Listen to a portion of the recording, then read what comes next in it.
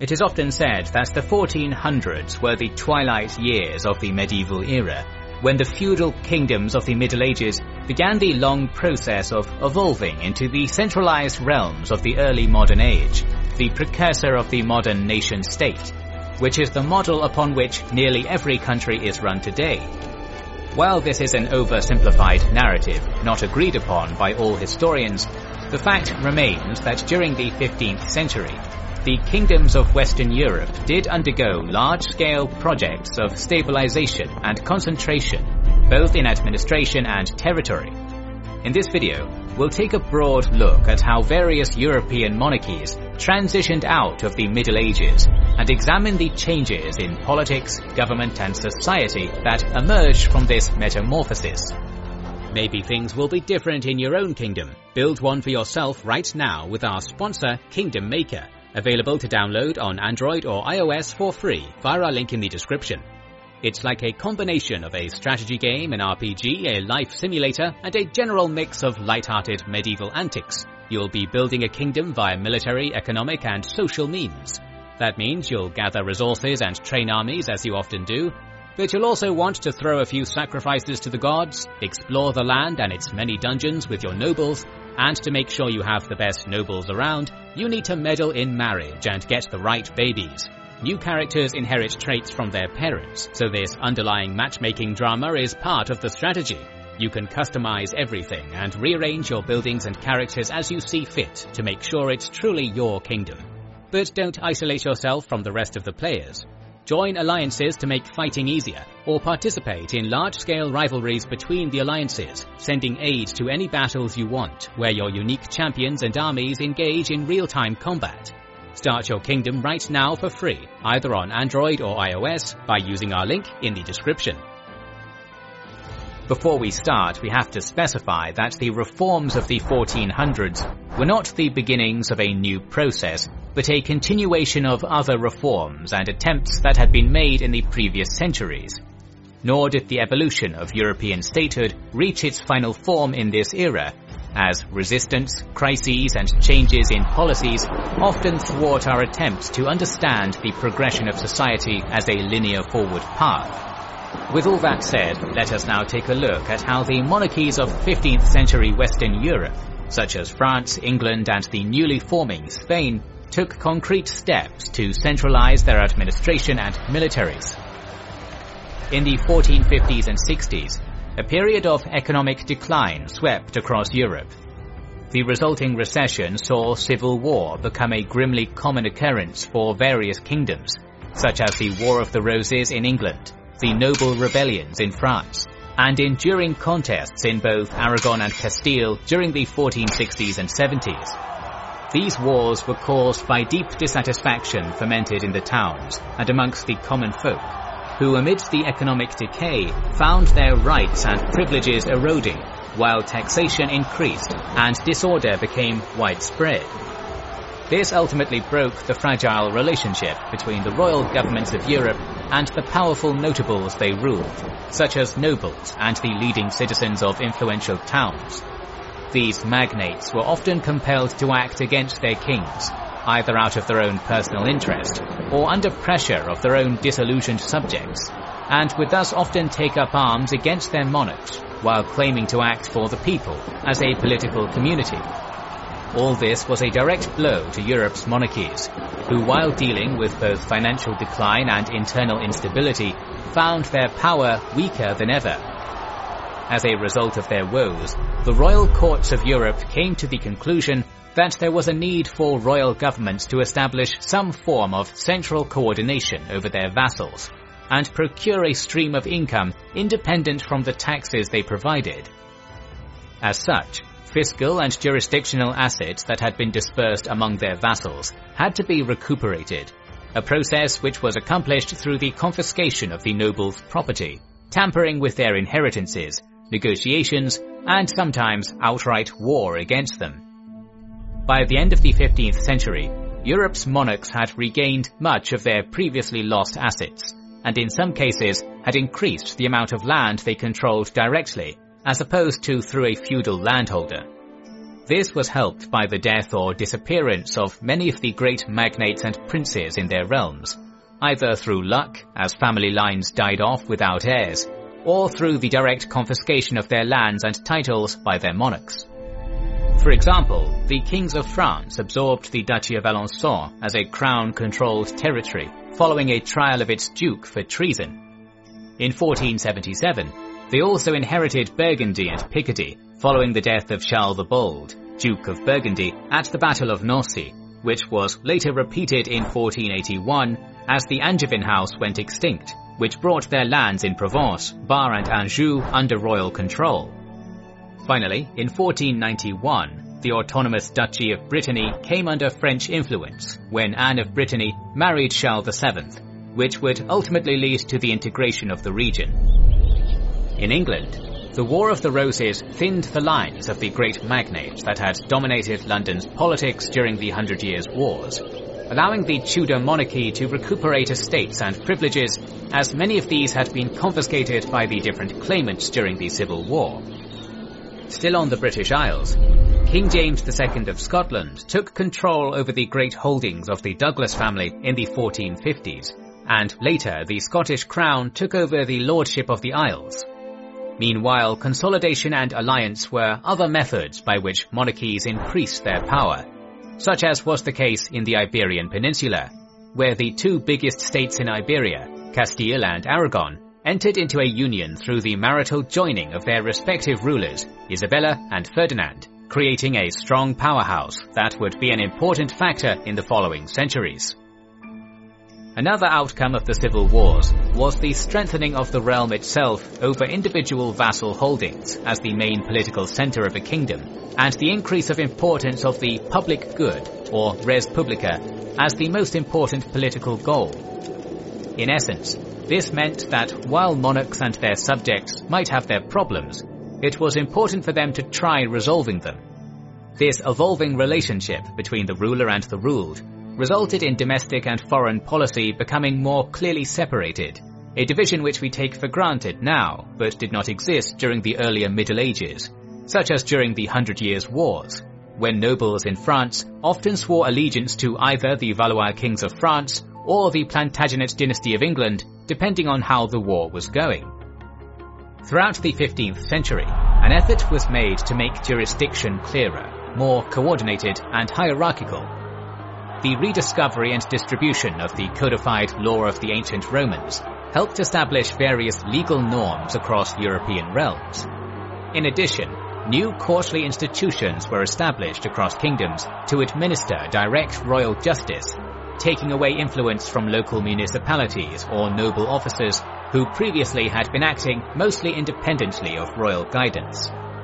Consequently, central courts became more accessible to people who lived outside of royal capitals, as high courts were established in provinces. In France, these courts were called parlements, while in Castile they were called audiencias. The message in establishing these houses of justice was clear. Kings, not their vassals, were the ones who would guarantee public order and justice for all in their kingdoms. Over time, these royal courts became increasingly sophisticated as the number of those employed by them increased, and their processes became more organized. In England, Henry VII retained the much expanded estates of the crown in his own hands, and used them to sustain an extensive network of gentry servants, while the Parliament continued to retain its functions. Meanwhile, in Spain, the local assemblies, the Cortes, retained influence and important functions, while in France, instead, power was taken from local assemblies. An important element emerging in this period was the establishment of permanent ambassadors among the greater countries of Europe, with Ferdinand of Aragon, the Italian states and the papacy being especially prolific with this. Another means by which kings sought to consolidate power within their realms was by establishing greater control over the church. As the power of the papacy declined in the wake of the schism between competing popes of Rome and Avignon, royal governments also tried to bear down upon the clergy in their countries. In 1438, Charles VII decreed the Pragmatic Sanction of Bourges that diminished the power from the Pope in France regarding the appointment of bishops and the collection of taxes. The intermittent revoking and re-establishing of this bill over the following years was often used to make the popes dance to the French king's tune. Meanwhile, the emergence of the Protestant movements allowed some states to remove the influence the Pope had on their country entirely, such as Henry VIII famously did with the creation of the Church of England. Thus far, we have covered the legal, societal and religious consolidation of monarchical power, but another pillar of revolution during this period lay in the royal army. During the 15th century, European armies experienced a significant evolution. Before, kings had relied on feudal armies, where nobles brought their own retinue to fight for the king. After, the kingdoms of Europe were capable of fielding a standing army under the direct control of the monarchs. In France, Charles VII attempted to pass a series of military reforms in 1439, with the goal of creating a permanent army drafted from roaming bands of unemployed mercenaries, with commanders chosen by the king himself, thereby ensuring no one else could raise an army without royal consent. While this attempt failed in the following year when the princes of the kingdom rebelled against him, in 1445 Charles managed to create the embryo that would become the French Standing Army.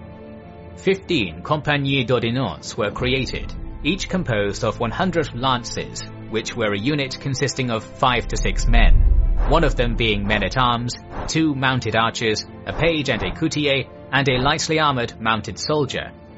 Each company was led by a commander chosen by the king, often drawn from the lower nobility, and stationed in different regions, with groups of lances being placed in different villages that were charged with feeding and housing them during peacetime in exchange for tax exemptions. To the surprise of their contemporaries, these companies were not disbanded at the end of the 100 Years' War, as was expected, but they remained in the service of the king, and would grow in numbers in the following centuries. In the 1480s, these companies would be bolstered by Swiss mercenaries after they had impressed the French court after their victory over Charles of Burgundy in 1477. By the end of the century, the French monarchs could raise an army of 20,000 to 25,000 men.